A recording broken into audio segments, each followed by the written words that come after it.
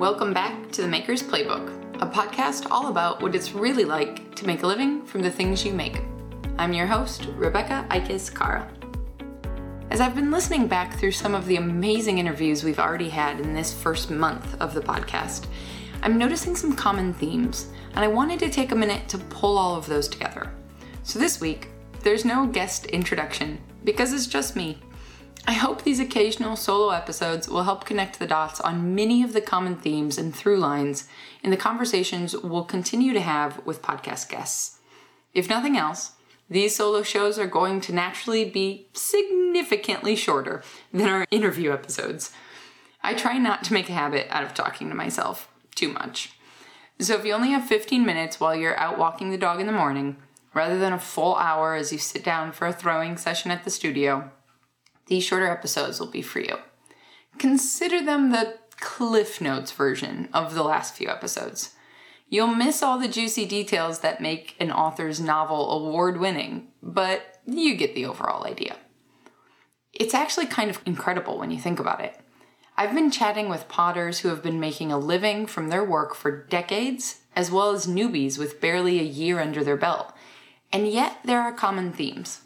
These commonalities carry through the emails and questions I'm receiving from other makers all around the world, from the US to Belgium to the Caribbean and Spain to the UK and New Zealand, full-timers and side hustlers. It's clear to me that while each of our individual lives are unique and different, there's also a comfort in knowing the questions, concerns, confusions, and worries we all have about whether or not we can make this crazy venture work is, in many ways, universal. One of the common themes I've been hearing throughout the conversations thus far is the need to do what works for you. There's no right or wrong, whether it be taking the leap to go full-time or keeping pottery as a side hustle, whether it be partnering for wholesale orders versus direct-to-consumer like Etsy or Instagram.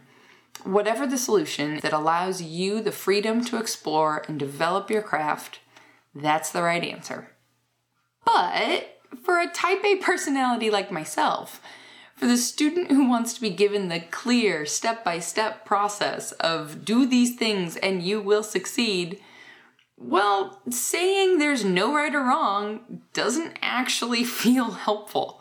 It doesn't give me any answers to the millions of questions we all have, does it? It doesn't answer the inevitable question of, do I set up my shop on Etsy or do I start my own website? How much do I price this little bud vase for when it only takes me 5 minutes to throw? What should I do for... Honestly, insert any question you've recently had here. And here's the other catch.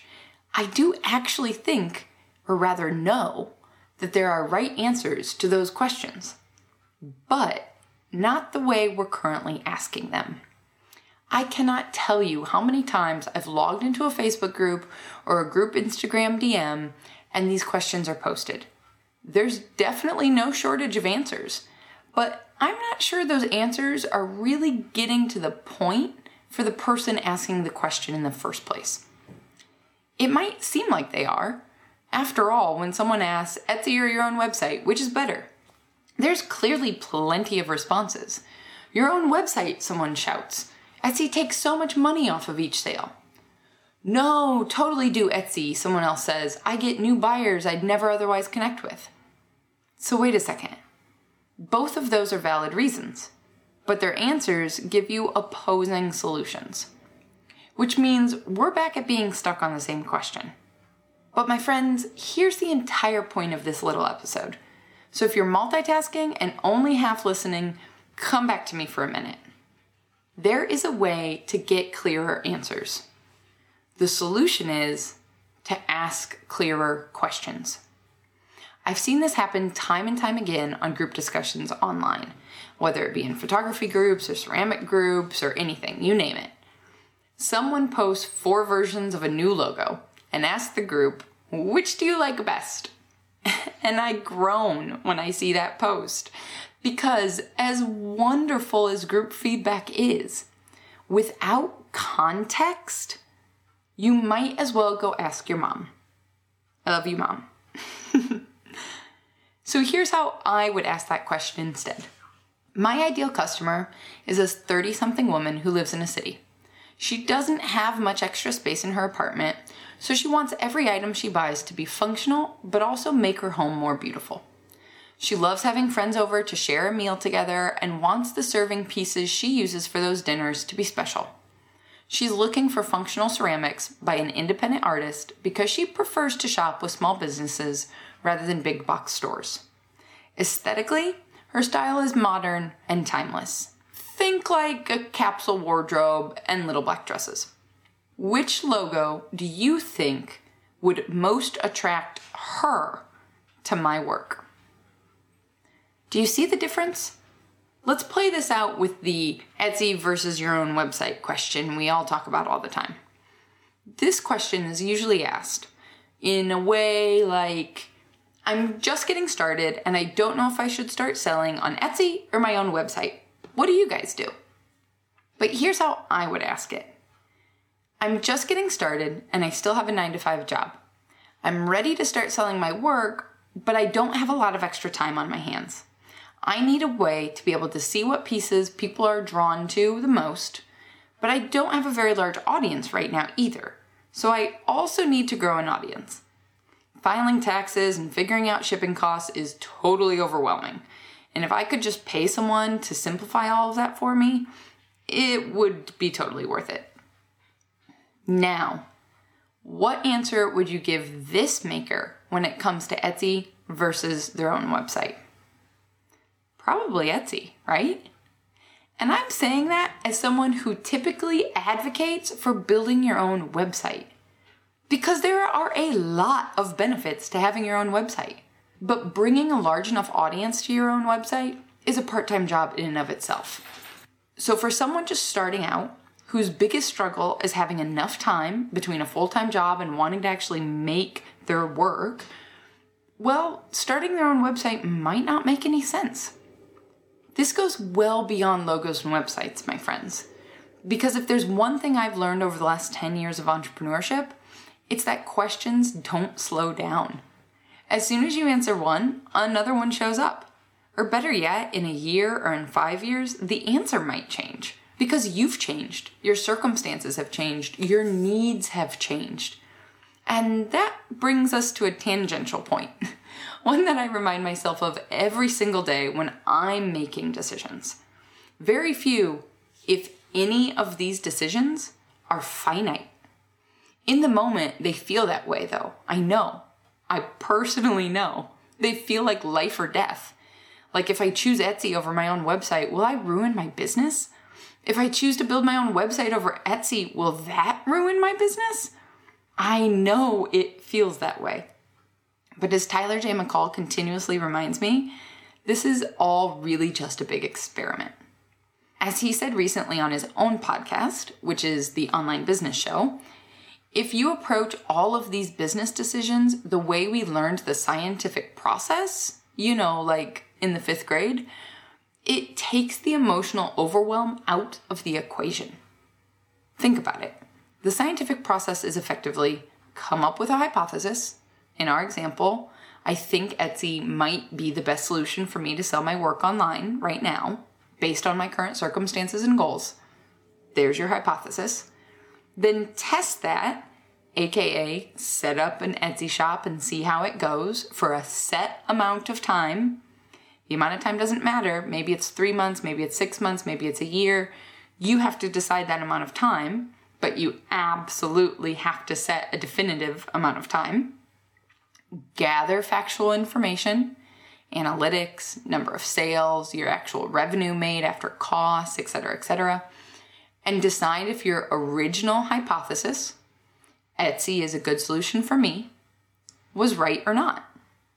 If it was wrong, or better, if your circumstances change, simply shift. Try out a new hypothesis. Having my own website is the right solution for me to sell online, for example, and see how it goes. Now, believe me, I get that it is not that easy. See how it goes, she says. I do not have another backup job in the event that my business fails. No one else covers my healthcare. and there is no benefits package that gets handed to you when you decide to start your own business. So when I say, see how it goes, I get it. It's scary and it's not really that easy. These are indeed important decisions that directly affect our life and our livelihood. But when I'm able to pull out the emotion from what are really actually analytical decisions, which website platform should I use, and just try something, well, that gets things moving. And getting things moving gives me actual feedback and data. And when you track that data, see what's working, what's not working, then we're back to asking more questions with a new context of information to make new, more informed decisions. And I hate to break it to you, my friends, but that cycle will just continue and continue as your business grows, as your needs change, and as whatever life throws at us. I'm sure there's a bunch of you right now whose index finger is hovering over the skip button on your podcast app because I just said track data. Very few artists I know get excited about the idea of analytics or spreadsheets. Most have probably chosen their craft specifically not to have to take another math class ever in their life. But stay with me here, okay? I'm not saying you have to become a Google Analytics guru. I'm just saying if you don't have the actual facts, making smart decisions that will help you become a confident business owner is a lot harder. And I don't know about you, but being willing to look at some numbers in a list sounds a lot easier than continuously trying to make overwhelming decisions without any information and feeling like I'm just throwing spaghetti at the wall. Am I right? So here's what I wish someone would have told me 10 years ago. You need to know why you're asking the questions before you ask them. Knowing why you are choosing whatever you're choosing in your business is huge. It gives you focus. It gives you peace of mind. The next time Instagram rolls out another algorithm change and everyone goes crazy, you can stay relaxed because you know why you do what you do, what goal it serves, and whether or not the newest feature on IG, like IGTVs versus stories versus reels versus whatever they have in their back pocket that we don't know about yet, you'll be able to know whether or not those things will actually help reach your goals or whether it's just a new sparkly thing to get distracted and overwhelmed by. Ultimately, what I'm talking about here is being intentional. Making decisions based upon a list of facts and needs and not just a general random group consensus that may or may not apply to your life and your dreams. Now let me step back for a minute and say I am not suggesting we all live in little separate bubbles, not asking people who we respect and admire their opinions. I think we've all had more than our fair share of social distance over the last year, and I can't wait until it's safe to break out of our lockdown bubbles. I was able to exponentially grow my business this last decade because of the advice from photographers who had paved the way before me. But the difference here is that the advice and suggestions I was seeking out were from people who understood me. They knew my goals, they knew my values, they knew my business model. And within that context, I'm going to say it one more time in case you've zoned out again.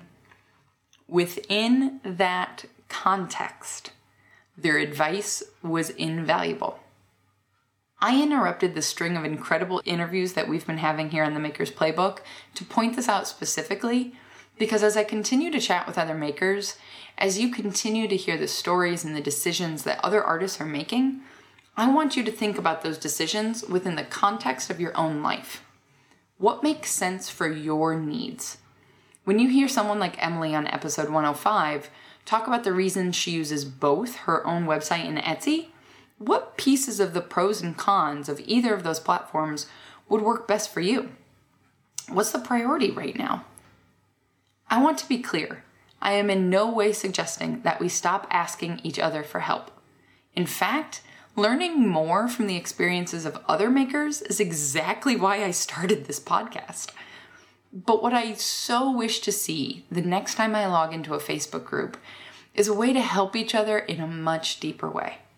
If we get clear on the context of our own questions, if we get clear on our own personal needs and goals, then I promise you the overwhelm of making decisions every single day, having to make more and more decisions that feel like they are life-altering, well, those decisions will become a lot clearer because we will have a map drawn by the guardrails of our needs and goals rather than someone else's. I know this without a doubt because I've lived it. I've been in the thick of it where I was taking the well-meaning advice of other creatives without further guardrails and trying to implement it all into a business that was in no way built to implement their suggestions. And after years of trial and error, lots of investing money and time, years of getting overwhelmed by the newest change to an algorithm or the next social media platform I was supposed to be creating content for that I didn't have time to be creating content for.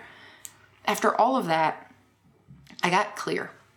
I implemented a system, a checklist, or a filter of sorts to help keep me focused on the real goals I have, the goals I am not willing to fail on. And I stick to what serves those goals, no matter how sparkly and distracting Clubhouse might seem. If something new comes along, that's great, but it has to take a backseat to my primary goals. Every question I ask my trusted colleagues and friends is within the context of those goals, and then, and only then, is their feedback invaluable. If you're interested in creating your own filter for feedback the next time you have questions to ask, then visit makers-playbook.com/guardrails to download my free checklist of questions. The link is in the show notes as well.